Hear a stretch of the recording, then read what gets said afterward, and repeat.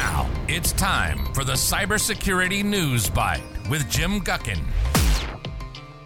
Cybersecurity News Bite, episode number 70 for October 9th, 2023.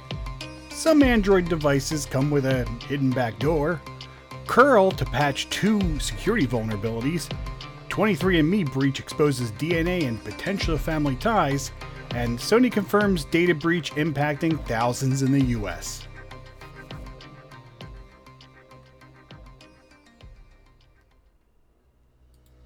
Hey everyone, welcome back to the show. I am your host, Jim Guckin. I have been gone for a couple weeks. I had some computer problems, so I think I was able to save the last week's episode that happened during the computer problems. We will see if we can't get that up and running, but that will probably come out after this episode. So apologies for that, but let's get started. Lots of good stories to talk about this week, and some of them very interesting. Like the first one here that we were talking about, there was a story that I thought we talked about in the show, but I couldn't find it in my show notes.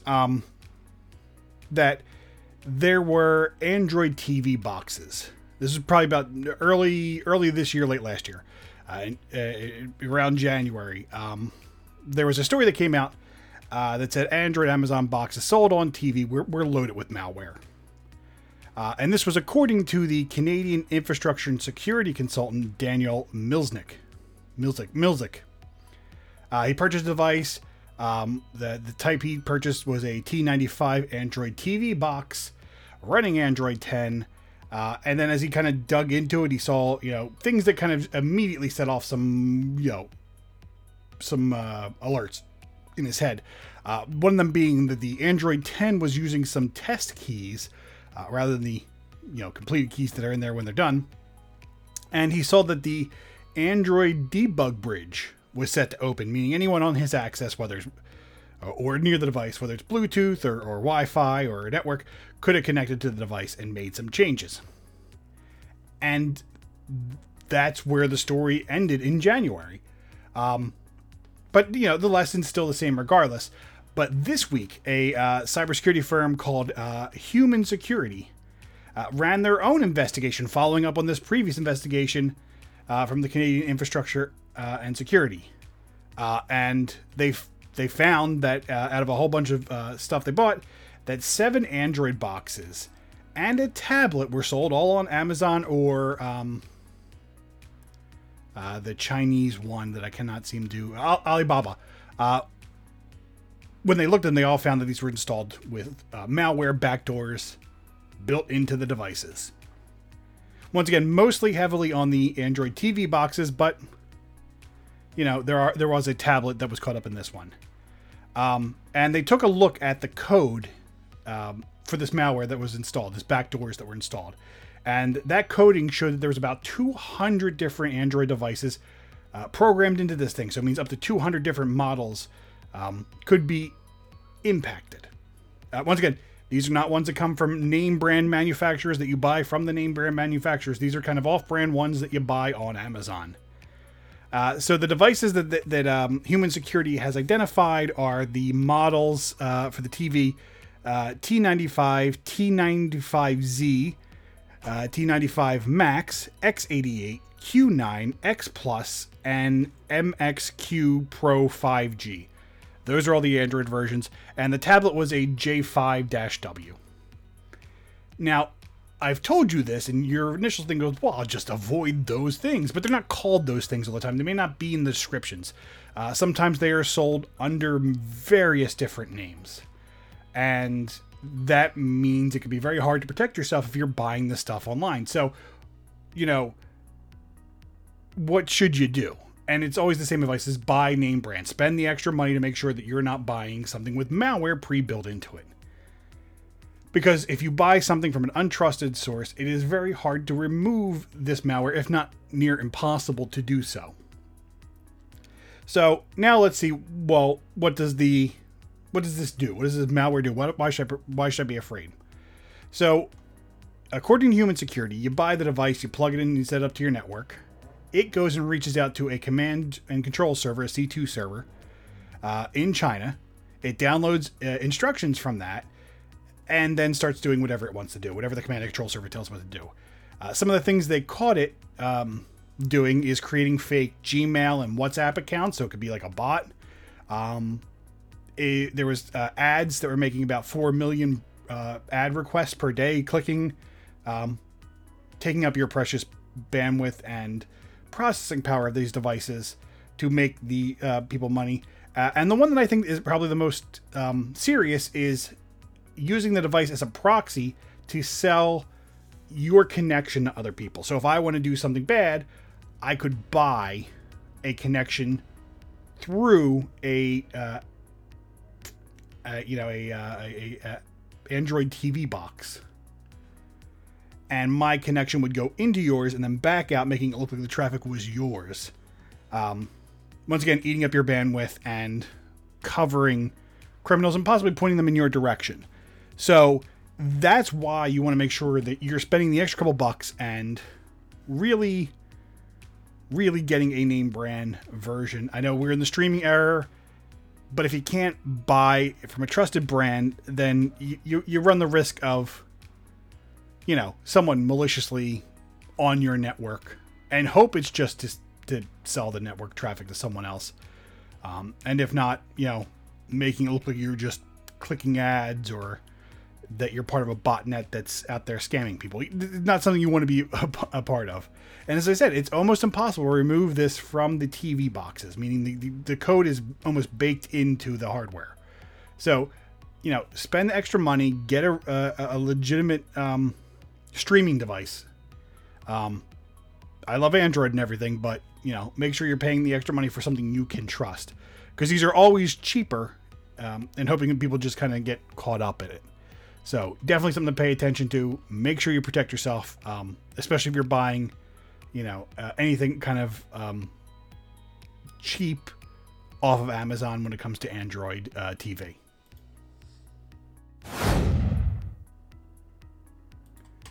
For our second story, it's a little shorter, but this one was kind of interesting to me. So if you're in technology, I'm sure you've heard the name curl. It is a library or a command line that's used to kind of transfer data over various network protocols. These are built into every application that does this kind of stuff. It's something that's open source. A lot of people use it. It's built into a lot of things. Well, the maintainers of the curl program released a advisory warning for 2 security vulnerabilities. One of them being bad and the other one being not really as bad. But the plus is they will release a fix for this in 2 days. On October 11th, 2023, their hope is to have this fix out and running. So it will be fixed if you use curl version 8.4.0. And as I said, the vulnerabilities are tracked as CVE 2023 38545. This is the high one, the one you need to be careful of. And it impacts the libcurl with the library curl and the regular curl. Now the other one's tracked as CVE 2023 38546, so one number up from the last one. This is a low level one, not necessarily as bad, but it only impacts the library curl, libcurl. Now the weird thing about this, and I'm totally behind it. I get why they did it. The details of this actual issue are unknown. We don't know. The exact versions that are impacted are generally unknown. And this is all being done so that they can avoid someone trying to exploit these versions. Though they did say that it was the last several years of curl versions that were impacted. So more than likely, if you've used curl in the last couple of years, you're probably running an impacted version. Now, Daniel Stern, who is the lead developer behind the project, has said in a message that he posted onto GitHub, "Sure, there's a minuscule risk that someone can find these again before we ship and patch, or before we ship the patch. But the issue has stayed undetected for years for a reason." So while they're not saying much now, what they are saying is this has been in multiple versions, and no one's, at least that we have found, has been using this risk. So, they're kind of hedging their bets, saying, hey, we can get this version out before someone detects this, and we're not going to say why, to kind of hopefully hedge our bets into making sure this is patched before the problem's out there. Now, once again, once the information comes out or someone finds out what the version is, anyone who hasn't updated to 8.4.0 will be impacted. So this is one of those things where I don't have a lot of news to give you, but if you use curl, if it's built into your applications, please update it as quick as possible, because there is a high level vulnerability that we don't know how, and I don't know how to explain. My assumption is it's kind of tricky, or it's kind of hidden. But once people start knowing where to look, then your risk gets a little higher for someone trying to exploit it. So please check on, today's 9th, tomorrow's 10th. So Wednesday, check to see if this version was released. And if it is, please make sure you update if possible.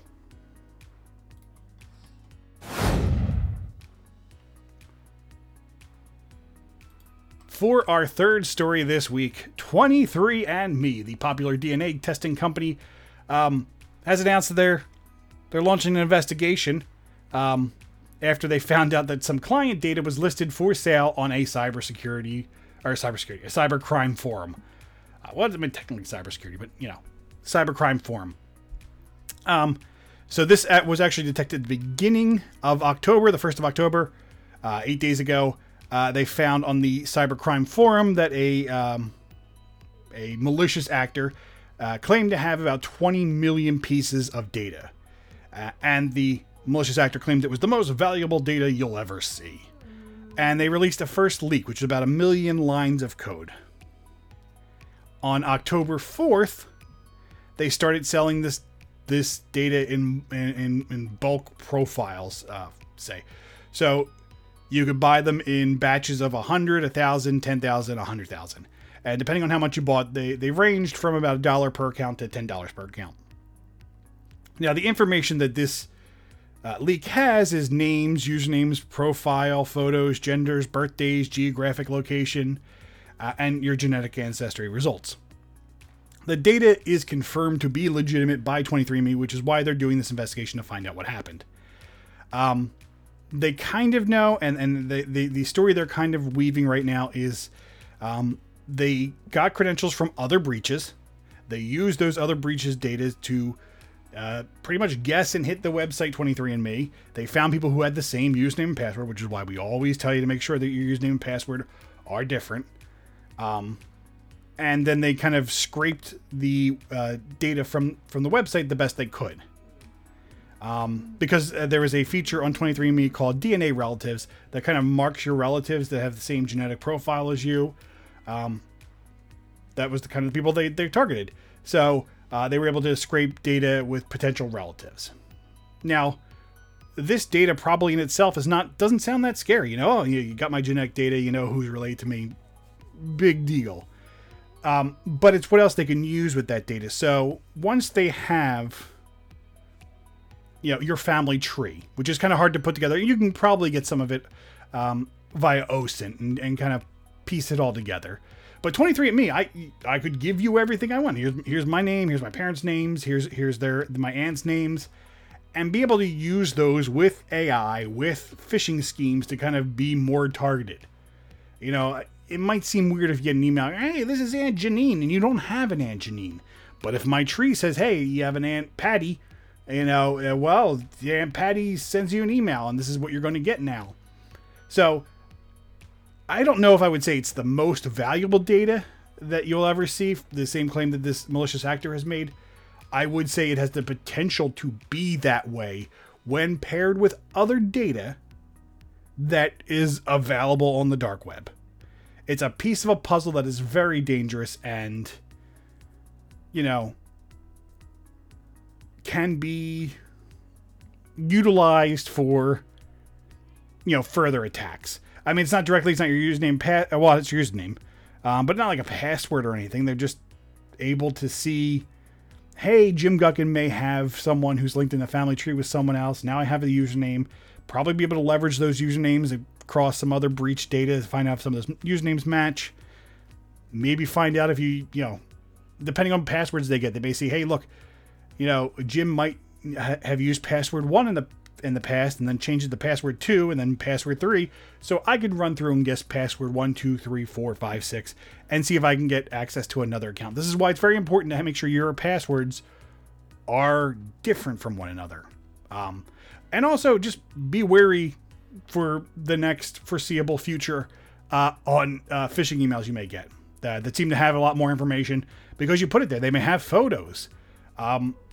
They may know more information just because they can pivot that from that information. So big thing to watch out for. Please be careful. But I mean, this is the stuff that's going to happen. The more stuff we put online, even if you don't think it's that valuable to begin with, imagine what they're going to be able to do. They might be able to get pieces of information that they can use.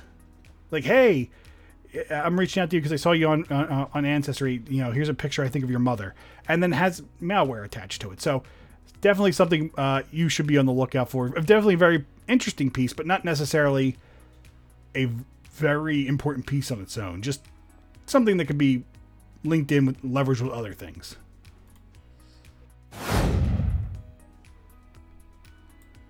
And for our final story this week, Sony Interactive Entertainment was breached. And if you pay attention to the news, there was a breach last month that had I think it was like 3.14 gigs of data stolen from the company's systems. It was leaked to different threat actors. And this was from a whole bunch of different systems like SonarQube, certificates, Creators Cloud, incident response policies, device emulator for generating licenses. That was all last month. This is a whole different breach. And this comes from a very popular topic this time around. So Sony Interactive has put out a letter to current former employees and their family members about this cybersecurity breach. They are estimating that it impacts about 6,800 individuals. And a lot of this was confirming the intrusion per their MoveIt platform. And MoveIt's been a kind of a central thing for a lot of different, breaches recently, because it was, targeted by the Clop ransomware group. So there was a lot of victims for this. So apparently Sony had set up MoveIt to transfer some information across. This was accessed by the Clop ransomware group. They used CVE 2023-34362, which was a SQL injection flaw that allowed them to run code. Clop has confirmed that Sony was one of their victims. It linked it to June. Sony released the public statement this week. So even though they were aware of it in June, they just kind of said, hey, this is happening now. The compromise happened back in May. And they discovered unauthorized downloads, immediately took that platform offline, which is kind of what was recommended to have done at the time. And then they launched an investigation that kind of pulled some of this up. So if you worked for Sony or were related to someone who worked at Sony, you may have gotten one of these letters. So definitely something you have to watch out for. But another victim, obviously, of this MoveIt breach that was so big that, we're still finding out stuff. Because people are, they take their time to do their investigations and all before they start releasing the stuff. As I said, this originally started back in May. In June, Clop had added them to their victims list. And it took a couple months from there, from June to October, before it made it publicly announced, making sure that all the people had that were covered where they need to be. I'm sure they probably gave them some kind of,